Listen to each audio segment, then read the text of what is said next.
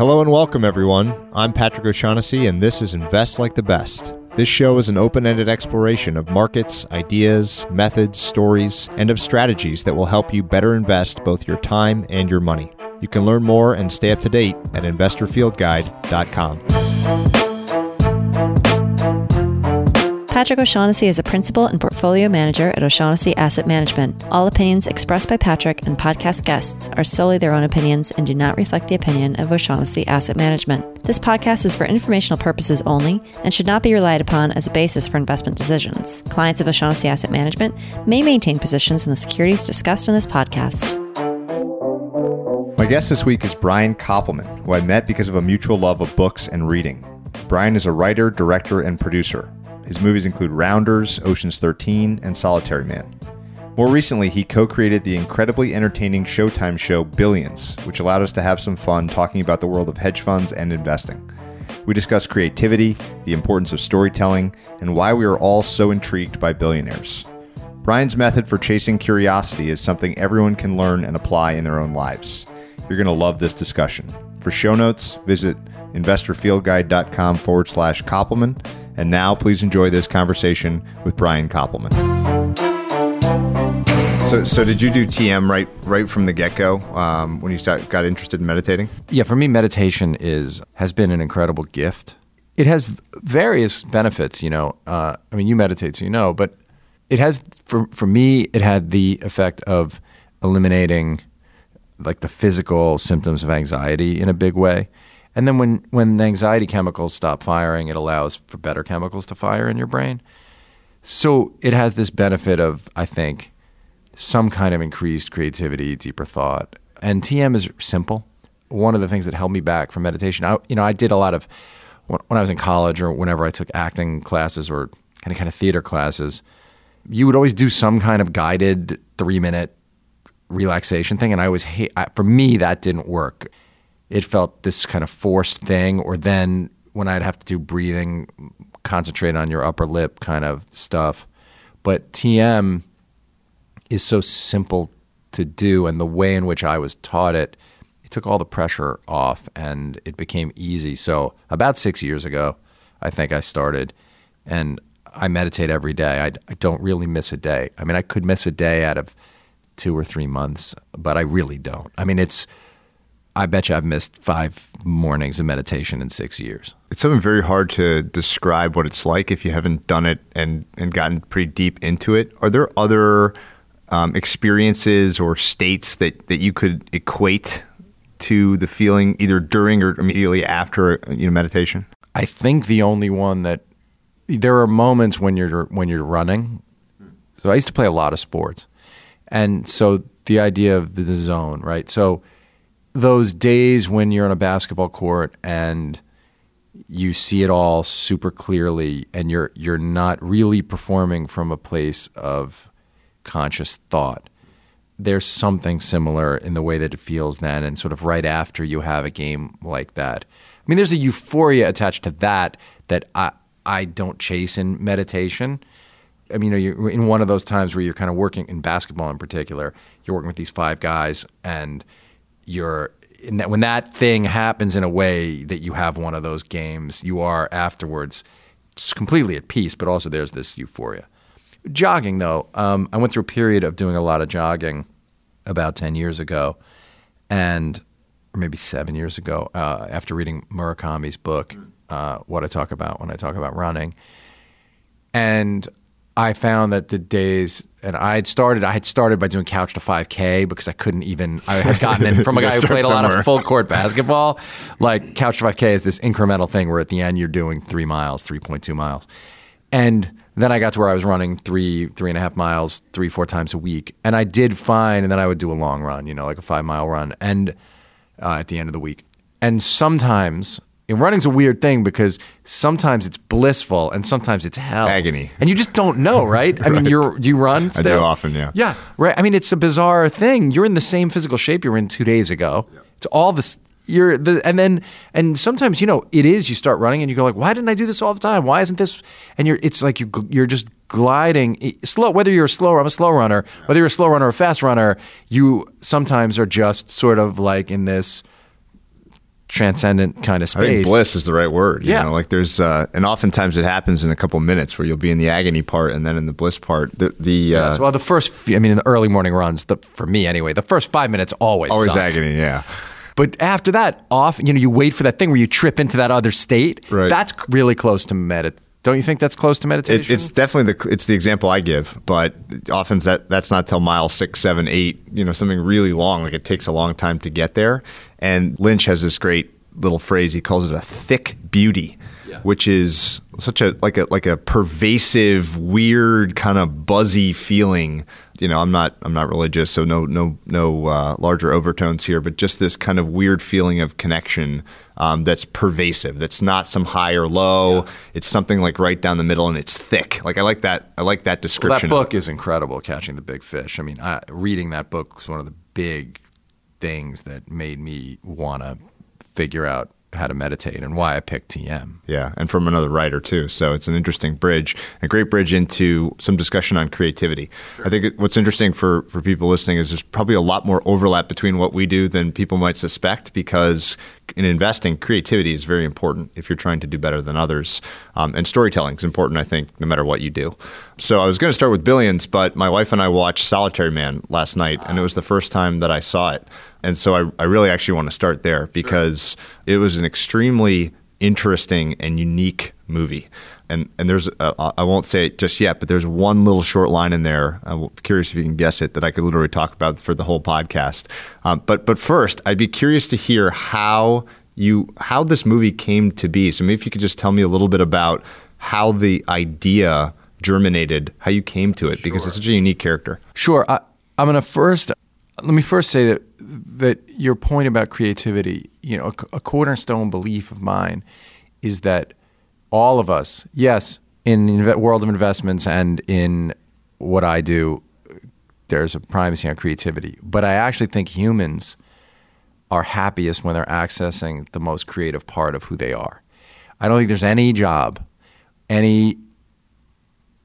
almost any sort of mission that you're not rewarded for using the part of yourself that thinks with nuance, dexterity, and creativity. And so something I chase all the time is the techniques by which to free that part of myself and in others. That, I think, is, Tony Robbins talks about how as long as human beings are making progress, they feel good, they feel happy.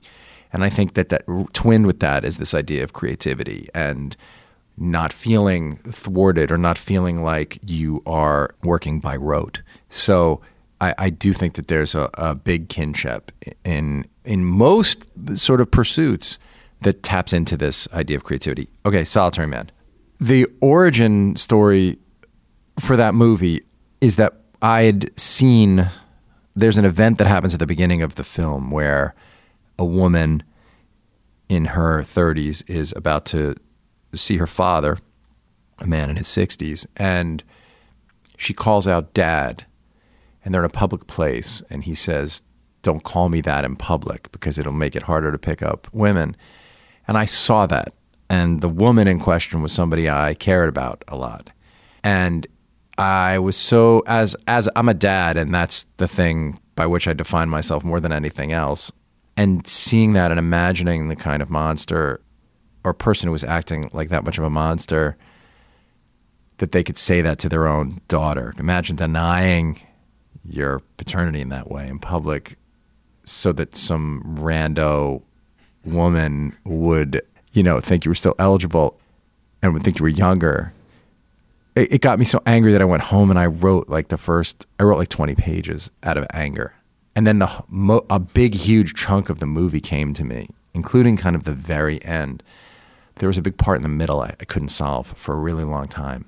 And in that first burst of inspiration, a whole bunch of stuff I'd been thinking about, a very specific story, came to me. But there was this big hole or gap in it.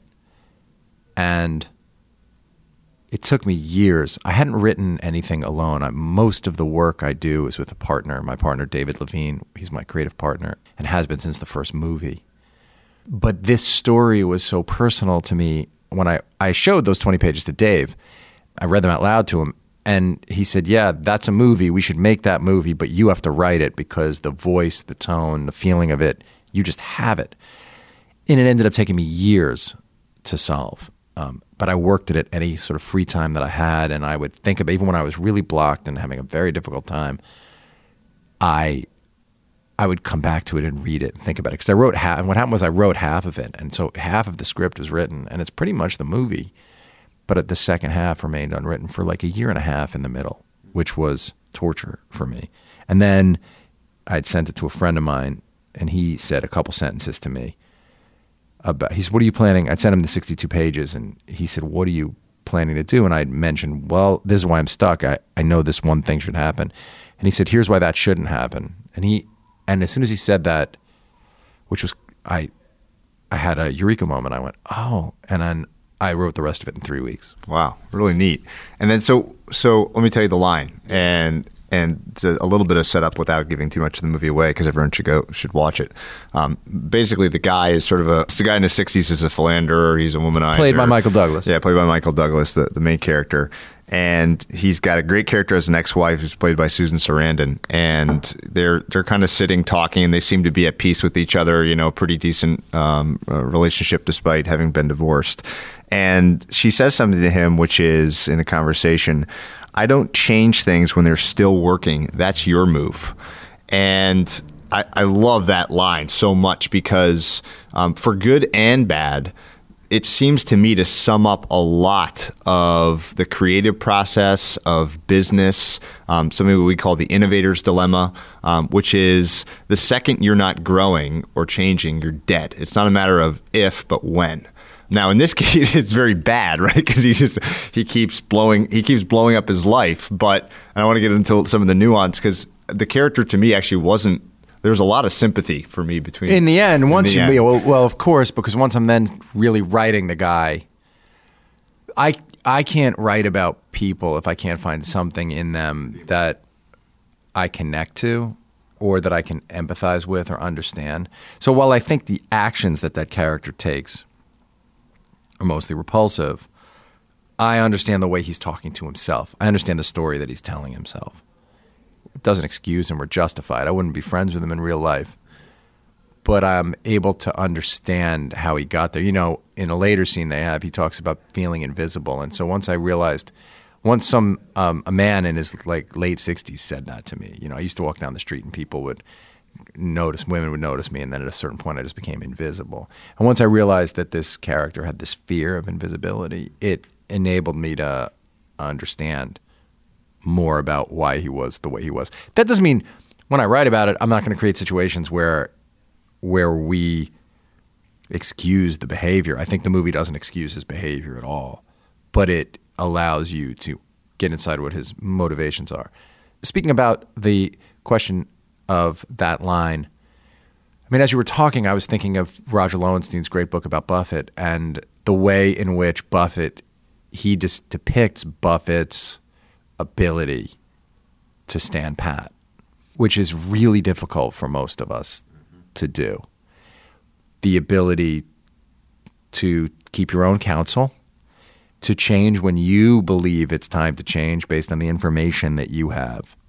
Equally valuable, the ability to not change when you have, despite what everybody else is saying, based on your own interpretation of events and the circumstance. It seems to me like the creative output that people like most have one foot in the familiar and one foot in the new. And that if you think about the creative process, at least in the limited amounts of that kind of creative bliss state that I've experienced in my life, there's always sort of a vulnerability in leaving behind the known. Well, sure. Harold Bloom, the most famous lit critic ever, wrote this book called The Anxiety of Influence, and he's been sort of the cornerstone of Yale's English department for a very long time, like 50 years. And Bloom talks about strangeness and how great work has a kind of strangeness to it. And that's what you're really talking about, something that doesn't feel like we've read it, seen it, heard it a million times. The causes of that kind of work are difficult to predict or to really enumerate. You know what I mean? There's a lot of preparation and, yes, risk-taking that goes into it. You do feel like sometimes you'll hear an album. Like I've been listening to this album by Josh Ritter a lot lately, this album called Sermon on the Rocks. And the same thing with like another album I love, Jason Isbell's album, Southeastern. And even if you didn't know the biographical stuff that led these people to making these albums, or this woman named Mitski who wrote made an album called Puberty 2, you would, in hearing the records, you sense a vulnerability and openness, a willingness to strip aside a whole bunch of stuff that might have protected them before. And so I do think that that's a hallmark often of great art. On the other hand, there are great artists who work in a very formal way where what they were feeling doesn't matter at all, where their level of sort of craft, intellect, and intention is so great that the work lands in a way that rips you apart, even if you have no sense of whether they were affected by it at all. Now, most of the time, that kind of work doesn't reach me in the same way, but that's taste. That's just a question of taste. Is there anything that you do to create the conditions? Sure. In yourself so that you're always kind of open to flowing that way? I try not to be on guard, right? So yes, I try really hard. So I have rituals because I was a blocked writer until I was 30. And the way in which I finally blasted past that was by finding and sticking to some kind of a routine. And The Artist's Way by Julia Cameron was enormous for me. In doing morning pages, I freed myself from all this other stuff. I freed myself from the curse of perfectionism, which was my problem, was, wanting whatever I produced to be so great that it would make the reader or viewer just fall down and weep and have no more reason to live.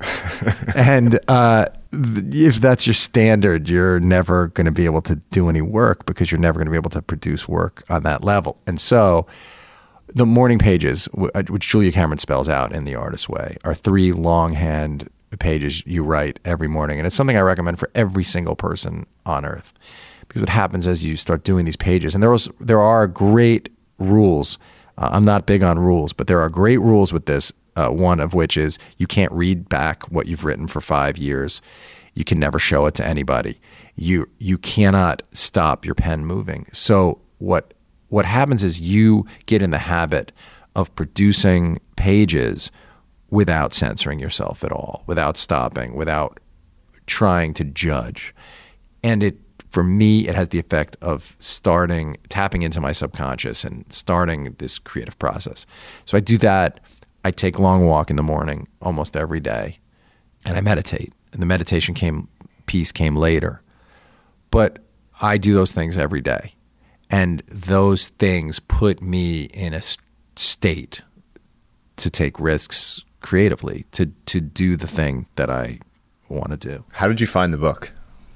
Did someone give it to you? Yeah. So it was great. Dave, who's my partner in all this stuff, is my lifelong best friend also. We met I had just turned 16 and he was 14 and a half. And we've been like brothers ever since.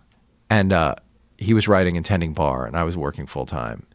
And I had gotten to this point. I had given him Tony Robbins' book, Awaken the Giant Within. And I had read Tony's book. And Tony's book, and I did all those exercises, is one of the things that made me realize specifically, oh, I'm scared to be an artist. I want to be an artist.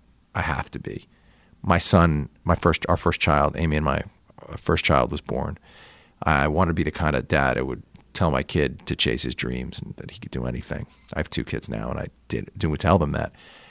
And I realized I wasn't. And so Tony's book kind of throws the gauntlet down to you. Well, if you're not living the life you want, why not? And how can you?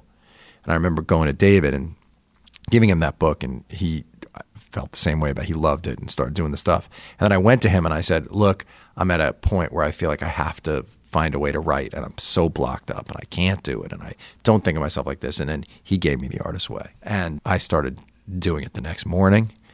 And I mean, it's a crazy thing. Like I remember on my 30th birthday being miserable. Amy threw me this incredible poker party. I was already into poker, and she threw me this incredible poker party. All my friends. My son was sitting there on my lap at 9 months old until Amy took him home and left me with all my buddies. And I came home and I said, I know I'm not who I'm supposed to be, and I'm 30 years old, and what's going to happen? And I started doing the artist way right after that. And 1 year later, we had written and sold Rounders to Miramax, and it was in pre-production, and we'd sold 2 other movies to Hollywood, and my life was entirely different. My 31st birthday, I had 3 movies in various stages of production. 2 of them didn't get made, but they were bought, and we both quit our jobs, and I was living full-time the life of a filmmaker and a writer. I often ask people what transformative or formative books they've had in their lives, and that book probably has maybe come up more than any other, probably because there's a very tangible thing you're going to go start doing right away. Have you done it? Yeah. Yeah. I'm not religious about it. I have similar kind of morning routines to you with running for me and meditation, and then I try to write in the morning, but it's not just to dump my brain. I actually just start writing about whatever I'm researching or what have you. So I don't do it as formally, and I'll come back to it for a couple weeks at a time and lose track of it. But it is like this powerful reset button or something. It is. If you need it, it's an astonishing tool. And I'm an atheist. I'll just say, you say you're not religious. I'm an atheist, and the book has so much spiritual gobbledygook in it that it's really off-putting, but she's really smart, and she really came up with something that works. The artist pages and in the beginning, the artist date, those 2 things, but really the pages. I've given that book, I talk about it a lot. I talk about it on my podcast. I put it out there in the world a lot, but I've handed that book to probably, 30 or 40 people. Of those 30 or 40 people, let's say 10 people have done it. 7 of them published books or got movies made out of it. It's amazing. If you really do it, you will figure out by the end of it, because the other benefit of it is you don't lie to yourself in the morning pages. So after a couple months, first couple months of it or a month of it, you could just be writing kind of bullshit on the page. But what happens is you start noticing, every day I'm writing that I should be doing X or Y, or that I've slacked off on this, or that I haven't gotten back in touch with that person. And it's a way to connect to your beating heart and the thoughts that are just bubbling underneath, the things that you're trying to avoid, the things that you need to do. And so for people who need it, I find I haven't found a more effective tool. And for me, bundled with meditation, it's just a really powerful way to start your day. It was really rewarding. I saw, I told Tim Ferriss about it, and Tim talks about that I did in Tools of Titans and on the podcast. And now Tim has given that to just to millions and millions of people. So I feel really good about that, and I'd like Julia Cameron to maybe dedicate the next book to me, or give me a shout out or something. You mentioned Rounders, and I'll use that with Billions as a kind of a bridge into Billions. Sure. Where there's this phrase that Danny Meyer, who runs a lot of my favorite restaurants here in New York, and people know him for Shake Shack now, which has been his huge commercial success, but runs these incredible restaurants, is huge on hospitality, and has this phrase ABCD, which stands for always be collecting dots, which is this idea of immersion in a subject area as a means to spark creative insight or create a story or what have you. Obviously, Rounders is just thick with that sort of immersion into the world of poker and gambling. Awesome movie. And Billions now is kind of like that too. It's this incredibly deep dive into a world that has this allure for people, billionaires and intrigue and maybe the dark side of some of those things. So I'm curious how you got interested in this area, in sort of the hedge fund investing world. Yeah, I mean, I would say one of the things I realized right from the beginning of doing any of this kind of work is that for me, if I go from a place of curiosity and fascination, I have a chance to do something that has that strangeness that we were talking about. Something that feels like, oh, this is like, of course this was supposed to be a thing, but then why hasn't it been a thing before? And also, it's not presented in exactly the way, it's not like cookie cutter, it's got an original spark. Dave and I, when we worked together on this stuff, and for years, so with poker, the other things are we love insular worlds with language of their own.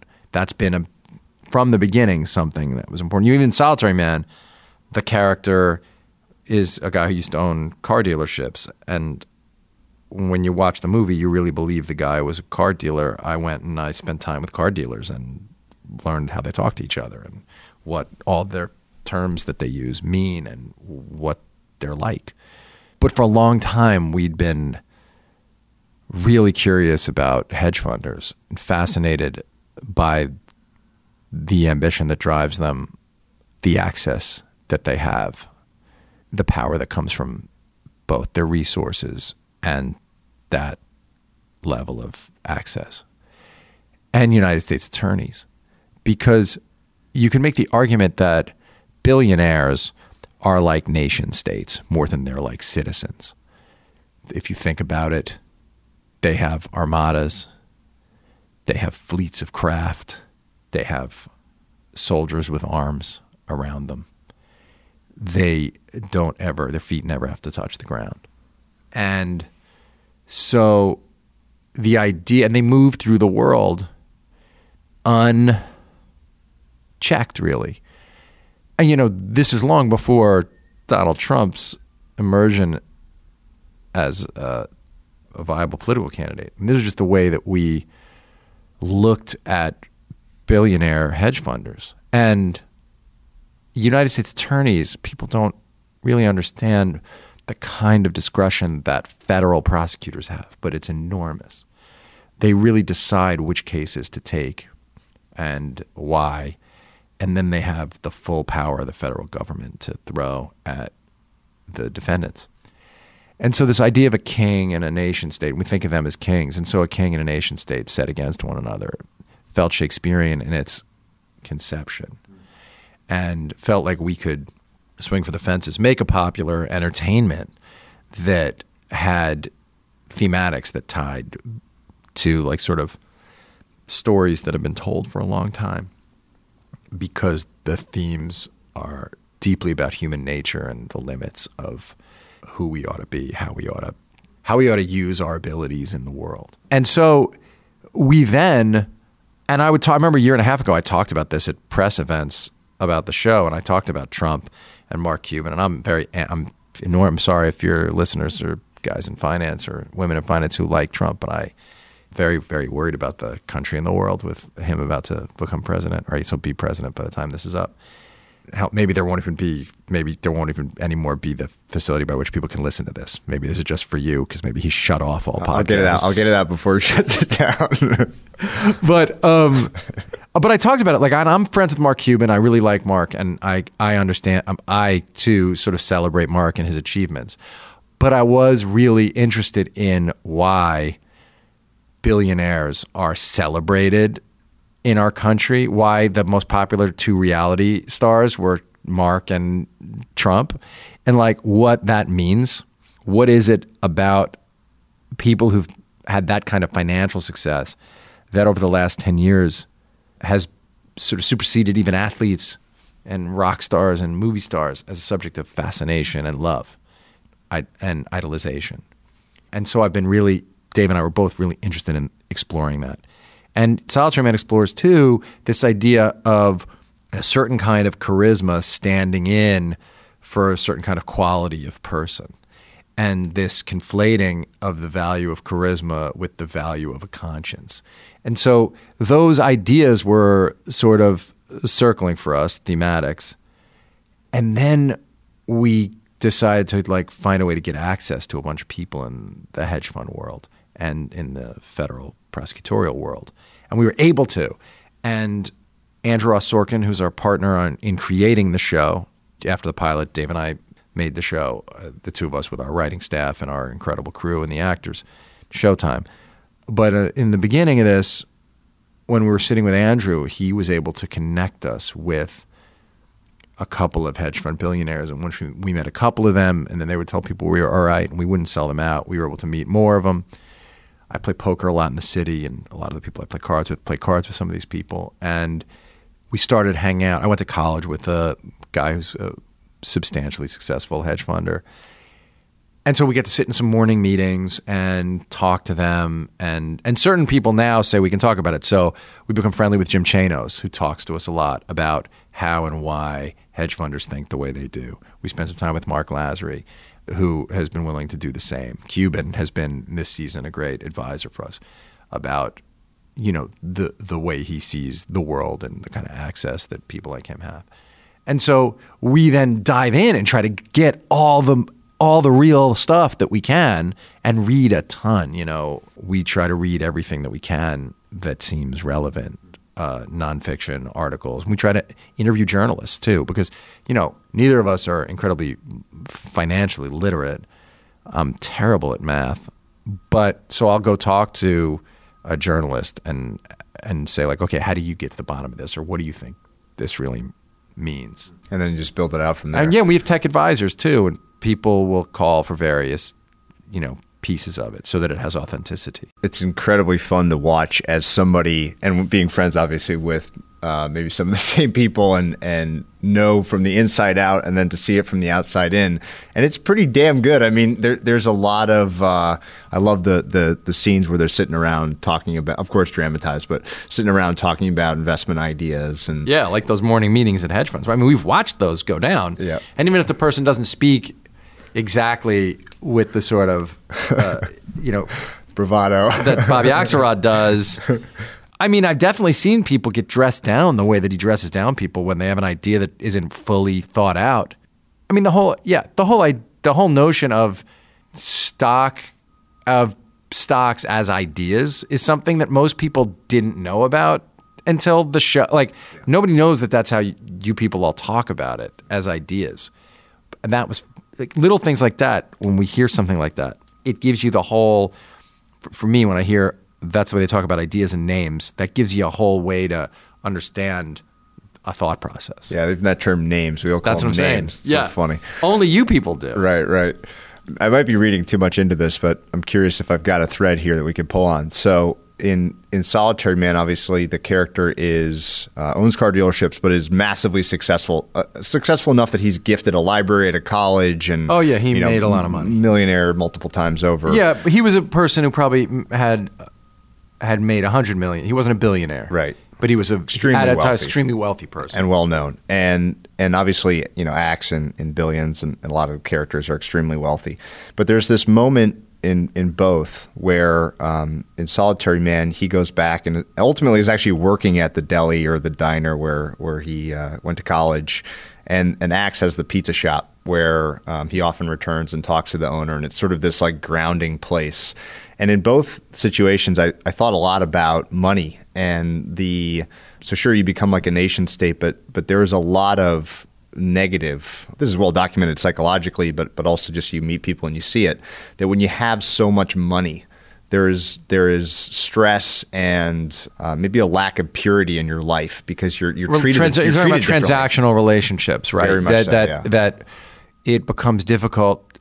One of the billionaires talked about chits and how all they care about is chits and having chits, so that and the more powerful, the more access you have, the more valuable the few chits are, where it's very difficult for you to achieve that thing. So you're trading chits on this incredibly high level. And yeah, what a bummer to have to live that way in a certain way. What an incredible thing, of course, yeah. Right? But also, when you don't know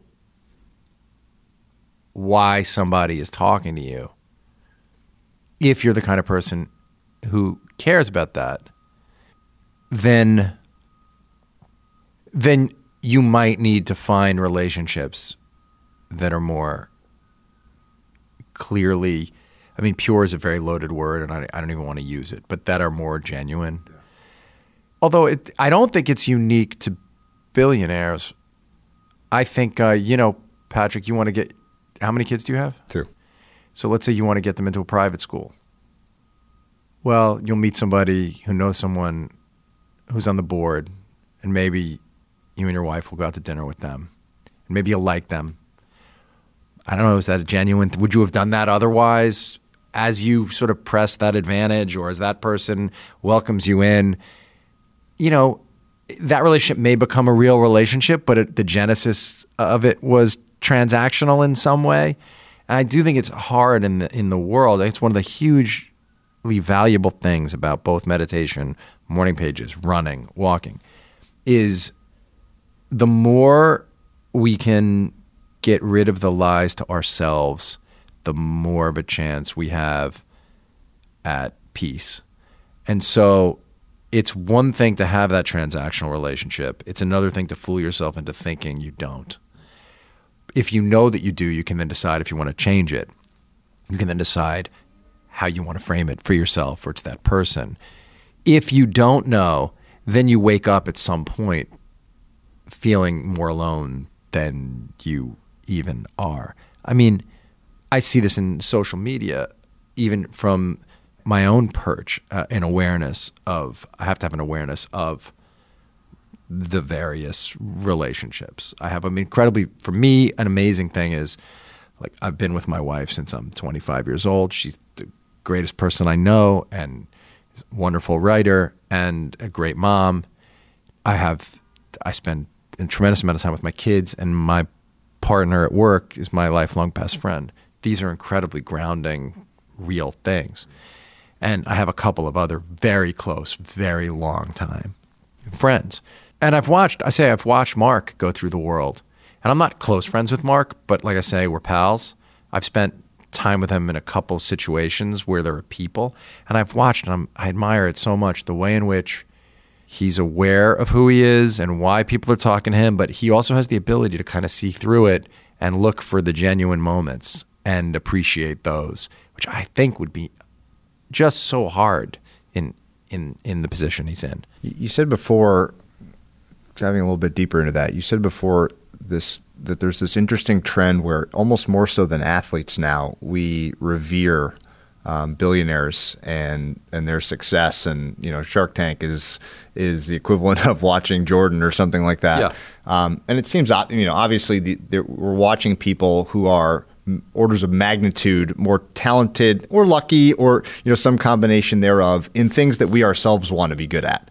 Everyone wants to have the skill to make a lot of money or be able to dunk a basketball or what have you, and it's like a dopamine shortcut by watching these other people do it. We can kind of vicariously experience some of that. But what as you're obviously you're struggling with this and exploring it, and it's a part of Billions, but if you had to guess, like, what is it that makes people why this switch, this reverence? I'm not trying to solve. I don't, like, when the show's done, I'll have a better sense of it all. One of the things Dave and I try to do is I don't have the answers to, like, why Bobby Axelrod and Chuck Rhodes and Wendy Rhodes are the way that they are. I keep trying to find it. And so part of it is you put them in situations that will reveal deeper parts of their character. Because this question of the kind of ambition that hedge fund, in particular, hedge fund billionaires have is so fascinating to me still. I can't locate. It's so hard to locate the bedrock cause of it. The particular thing that makes Dan Loeb have to go make the next billion, or John Paulson, or whoever you want to look at. Most of us think, if I made $100 million, I'm out. I'm done. I have a buddy who's a PM somewhere, and it doesn't matter where, and I'm sure he's made between 12 and 20 a year for a long time. And like, that dude is, and that's a staggering amount of money. All of us listening, except half of 1% of the people, are like, I'd be done. 3 years of that, I'd be done. 1 year of it, and it doesn't matter. Be at Tahiti. Yeah, but for some reason, these people have to keep going. And it's not as simple as money's the way they keep score. It's like sort of not as simple as the banal ideas. Citizen Kane is still this, and there's a reason we used it in the show. People, I would say, you talk about books a lot, but they're old movies. They seem, especially in this age of everything moving so quickly, old movies seem like boring from the outside. Or like, why would I watch some black and white 3-hour thing? But like, Citizen Kane is the most amazing piece of art Casablanca too is another one, which Casablanca for these times, let me just say, I'm saying this everywhere I can these days, go watch Casablanca, think about the world right now. But Citizen Kane, is one of the still best explorations of the cause of the kind of ambition that these people have. That said, the chase for me of trying to figure it out, trying to locate it, trying to see what would be satisfying to someone like Bobby Axelrod is what makes it something that I can keep writing. If I knew, I would have to stop writing it. That's why it's a TV series, not a movie. But I don't have the answer. I've got this theory that obviously that motivation could be good or bad, that it's an obsession based on interest and curiosity, which is kind of what we were talking about earlier with creativity, and that's good. And I've got this, I think you probably agree, everyone's got something like that. And for most people, it's not. What's yours? Mine's reading. Right. I mean, and that has a million byproducts. The reason I'm sitting here is because I like to read. I read a book. It's by a hedge fund guy.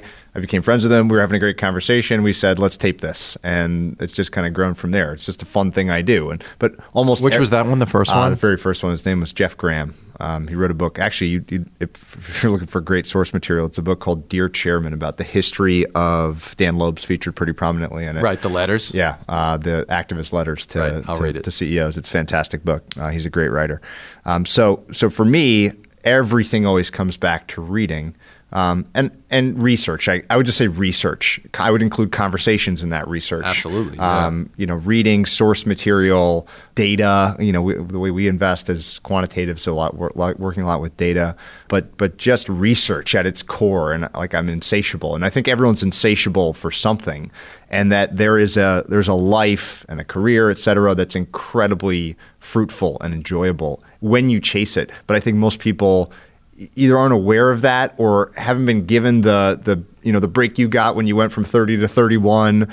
I think sometimes it falls early and sometimes people never hit it, and that's sad. And one thing I try to do, or I would love to be able to do, and a lot of what you've said helps me with this goal, is make people realize that. Because I think the money thing and the athletic prowess, those are great. Those are great achievements, obviously, but it doesn't need to be the small. That feeling when you wake up in the morning and you are incredibly curious, obsessed, fascinated. It's the best feeling. It propels you forward, and then you end up 12 hours later, and you feel like that 5-on-5 basketball feeling at the whole day. I mean, that's the other piece. It's so obvious to me that I didn't even say it, but when I'm creating. It is, of course, that meditative state, right? When I hit those moments in the work, so like running, when you open the computer and you start to write, and you have to write pages because the actors are expecting it and the network's expecting it. In the beginning, it can be a drag, the first page or the first 2 lines. But then, if this is the thing that you're supposed to do and you've prepared yourself to know how to do it, and you're writing about the thing that actually really interests you and you're really compelled by, you disappear into it. It's not like people say the thing about the characters write themselves or whatever. That is total bullshit. You're still writing it. But you do the conscious mind disappears, and you enter this alpha state, and you're able to – sometimes I'll write stuff and I'll get to the end of it, a scene, and characters will say something that I didn't really – know that I understood or knew in the way that the character expressed it. It's a fusing of sort of like a synthesis of everything I know or have experienced or have thought about or have chased somehow shows up on the page. That's because of all the preparation work and showing up every day and getting in the routine. But it's also a sign to me that I'm doing the thing I'm supposed to do, because the way it makes me feel at the end of it is spent in a great way. I'll give one example just because it happened recently. Just as a reference point, it's useful, right? We talk about billionaires and athletes all the time. I've had this weird experience where in the last year or so, I've met 3 or 4 carpenters, master carpenters. And there is something about these people, maybe it's a small sample size, could just be random, but it seems to me that they are, it's an incredible foursome that are incredibly creative and exist in this kind of bliss state when they're working, more than anyone I know. And as a result, they have such interesting lives. No one knows there are no famous carpenters. But the point is that there's one really famous carpenter. One very famous one. But the second most famous carpenter in history. we're talking about Adam Carolla, of course. Of course. As a famous carpenter. Carolla. So the third most famous carpenter. Third. Number 3, it's true. There are 2 really famous carpenters, and then... No one knows number 3, but these guys clearly have a happiness that is unmatched by most people I've met. And in some ways, like, look, I love the show. I can't wait for it to come out again. But in some ways, it would be great if there was some show that showed the bliss and the creativity and the productivity and the output of seemingly more mundane things like that. Well, that's why you love books too, because books can give you that. Someone can write about or depict a world, workers, people in any area, and you can get inside their heads and understand what it is that they're feeling and how they're processing and why. The guy that does this for me more than anyone more potently is Werner Herzog. There's a movie called Happy People about trappers in Russia somewhere, and it is just... It's great because he also depicts misery better than anybody. Oh, sure. Say. Well, he understands both sides of the coin, but man, is he able to basically do what I just described? So I guess it already exists. But it's pretty Herzog is incredible. And folks, if you haven't watched Grizzly Man, which is not about this at all, watch it because it's I don't want to say much about that movie. If you haven't seen it, go see it. Yeah. Just get it, rent it. It's about a guy and a bear. Yeah, that's all you need to know. I had come prepared to ask a lot about storytelling, and you said earlier, you're not much for rules, but I'm curious. So I'm a Joseph Campbell, as any amateur storyteller. I'm sure Campbell is the first person you come across, but there is something incredibly appealing about not the specifics and tactics, but this simple sort of arc. Well, Campbell was I don't put Campbell in this category of like gurus you should ignore. Campbell was genius, and those books are brilliant, and I've read them, and like they're worth reading to understand why we tell stories to one another and how we tell them and what they mean. I mean, incredible. What I'm really talking about is that expert people who hold themselves out as experts, especially in a creative field, are often just failed creatives, and they're not really expert, and so you should be careful about listening to them. And I think there are probably rules of storytelling. Rules is a bad word, but there are probably cornerstones of how we tell stories. But you know them already. You know them if you want to be a storyteller, because they're no different than when you're with your 3 friends and someone comes over and you want to tell them about the time you almost got caught and went to jail but got out of it because you charmed the cop and you knew his sister, and then years later, like that story that you know how to tell, those rules. Believe me, that story has 3-act structure, a beginning, a middle, and an end. It has an inciting incident in it. It has a climactic moment, and it has a denouement. And so we understand how to tell stories. It's a huge part of who we are as human beings. And if you want to learn specifically how to tell screenwriting stories, read screenplays and then watch the movies made from those screenplays, and then go back and read the screenplay again and watch the movie again. And do that 25 times, and then try to write one, and then compare that to what was there. There's not a shortcut. I don't believe there's a shortcut. And I don't believe you should try to have a shortcut. All the stuff that I did from 0 to 30 is why when I made the decision, meaning I was obsessed with movies, music, books, comedy. I was obsessed with those things. I would watch stuff over and over and over again. I would study it because I loved it. I would memorize movies because I loved movies. That's why I could learn how to write a movie. David had spent time reading tons and tons of scripts, and absolutely did show me in the beginning like the way to think about a screenplay. But reading screenplays is what will give you that. Reading books is what will show you how to write a book. So that's why I don't get bound up in rules.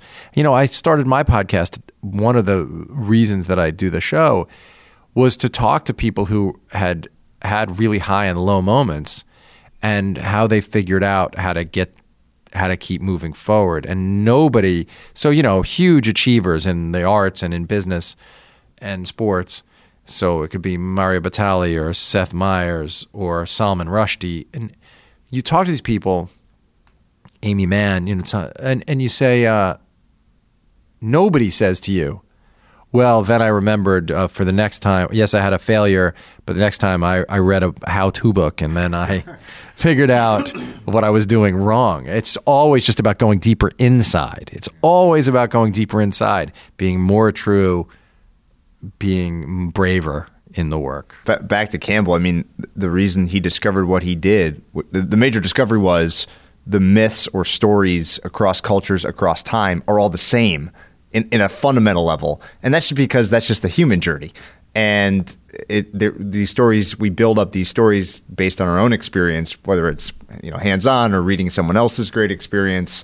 And that a common theme in the conversation today has been getting deep to something that where curiosity is your North Star. Another documentary that does the thing you're talking about is that one Meru about those awesome. climbers. Those guys are nuts. Yeah, but talk about living such a good people, one. Yeah, I mean, that shows you people who just love what they, to an insane level. Have you seen the one about Yvon Chouinard, the guy who founded Patagonia, and the guy his best friend, who's the guy who founded North Face? No, you sent. What is it called? So it's called 180 Degrees South, I believe. So Meru makes me think of it because this guy is just a troublemaker, a maniacal outdoorsman, and he basically just started creating products that he needed that didn't exist, and that's how Patagonia came into existence. And that's a documentary? It's a documentary. I haven't seen it. I will. And then his book, which I'm about as much of an outdoorsman as Woody Allen, but I somehow love watching other people watching that stuff. He wrote a book called Let My People Go Surfing about creating Patagonia,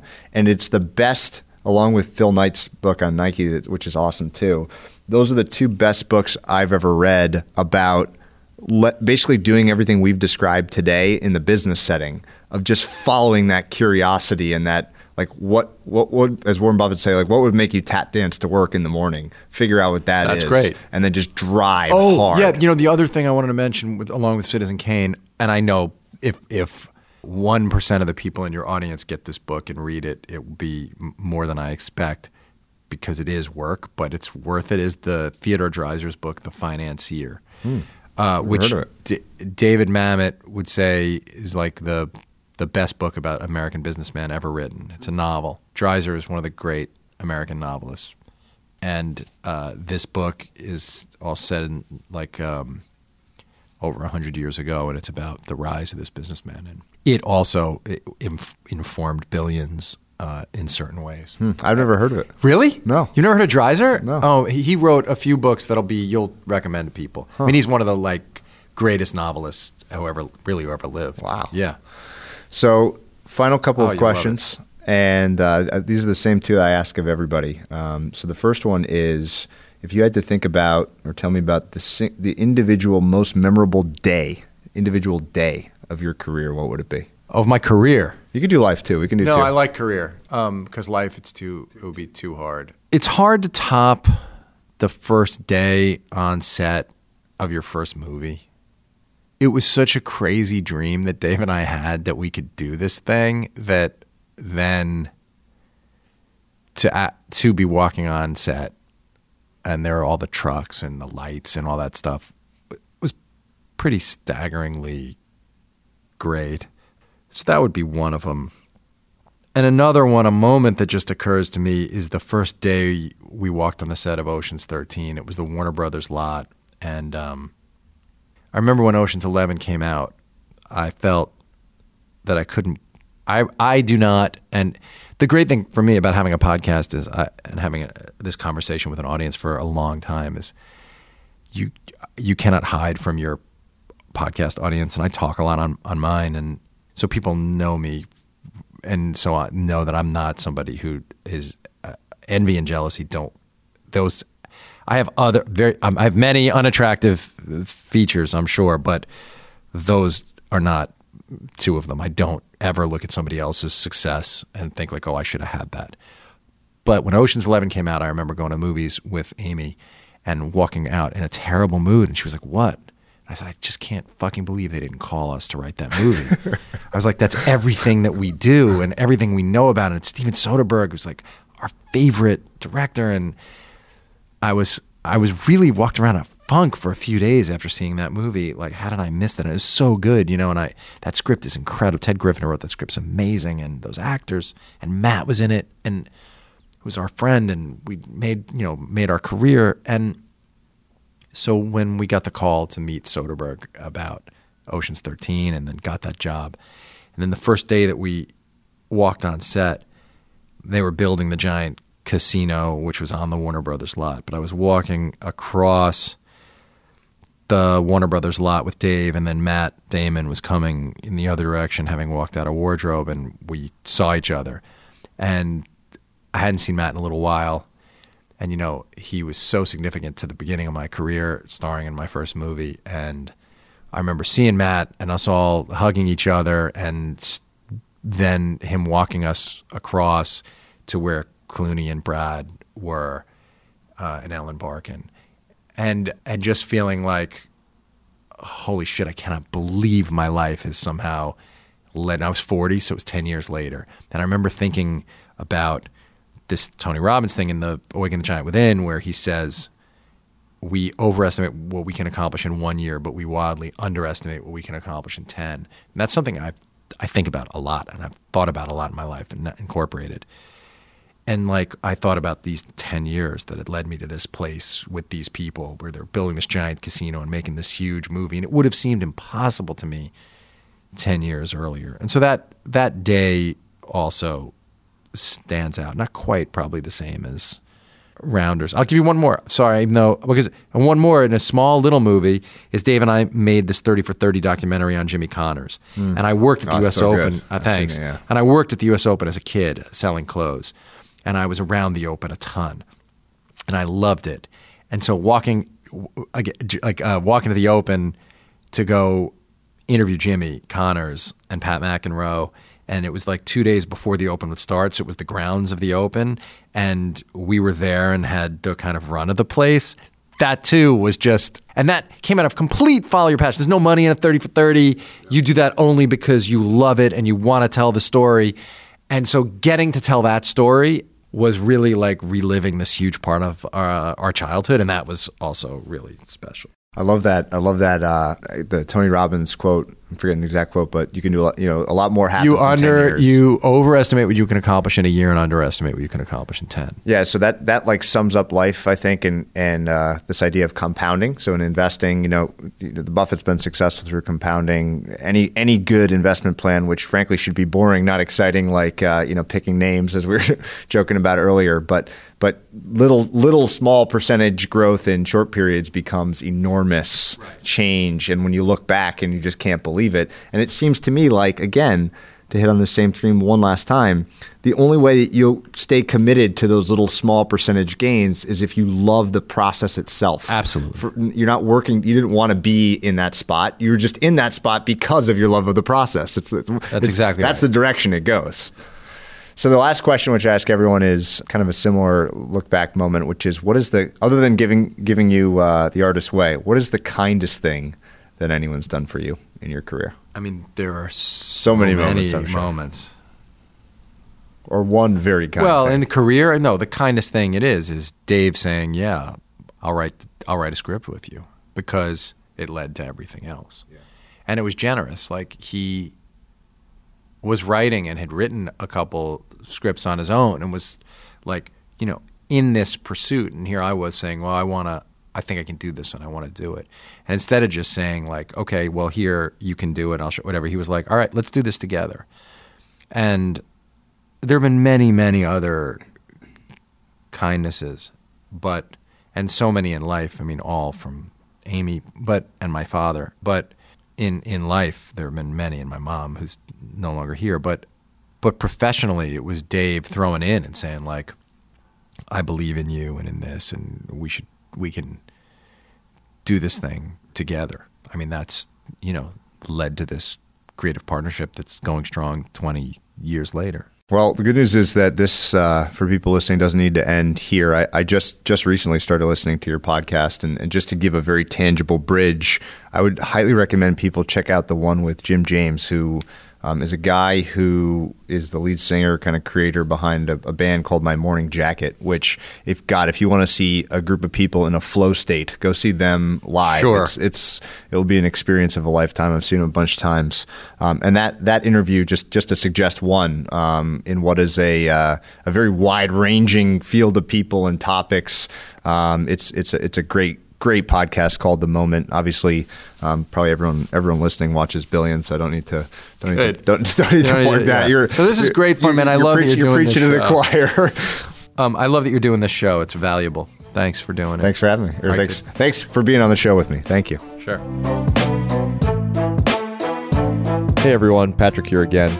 To find more episodes of Invest Like the Best, go to investorfieldguide.com/podcast. If you're a book lover, you can also sign up for my book club at investorfieldguide.com/book club. After you sign up, you'll receive a full investor curriculum right away, and then 3 to 4 suggestions of new books every month. You can also follow me on Twitter at Patrick_Oshag, OSHAG. If you enjoy the show, please leave a quick review for us on iTunes, which will help more people discover Invest Like the Best. Thanks so much for listening.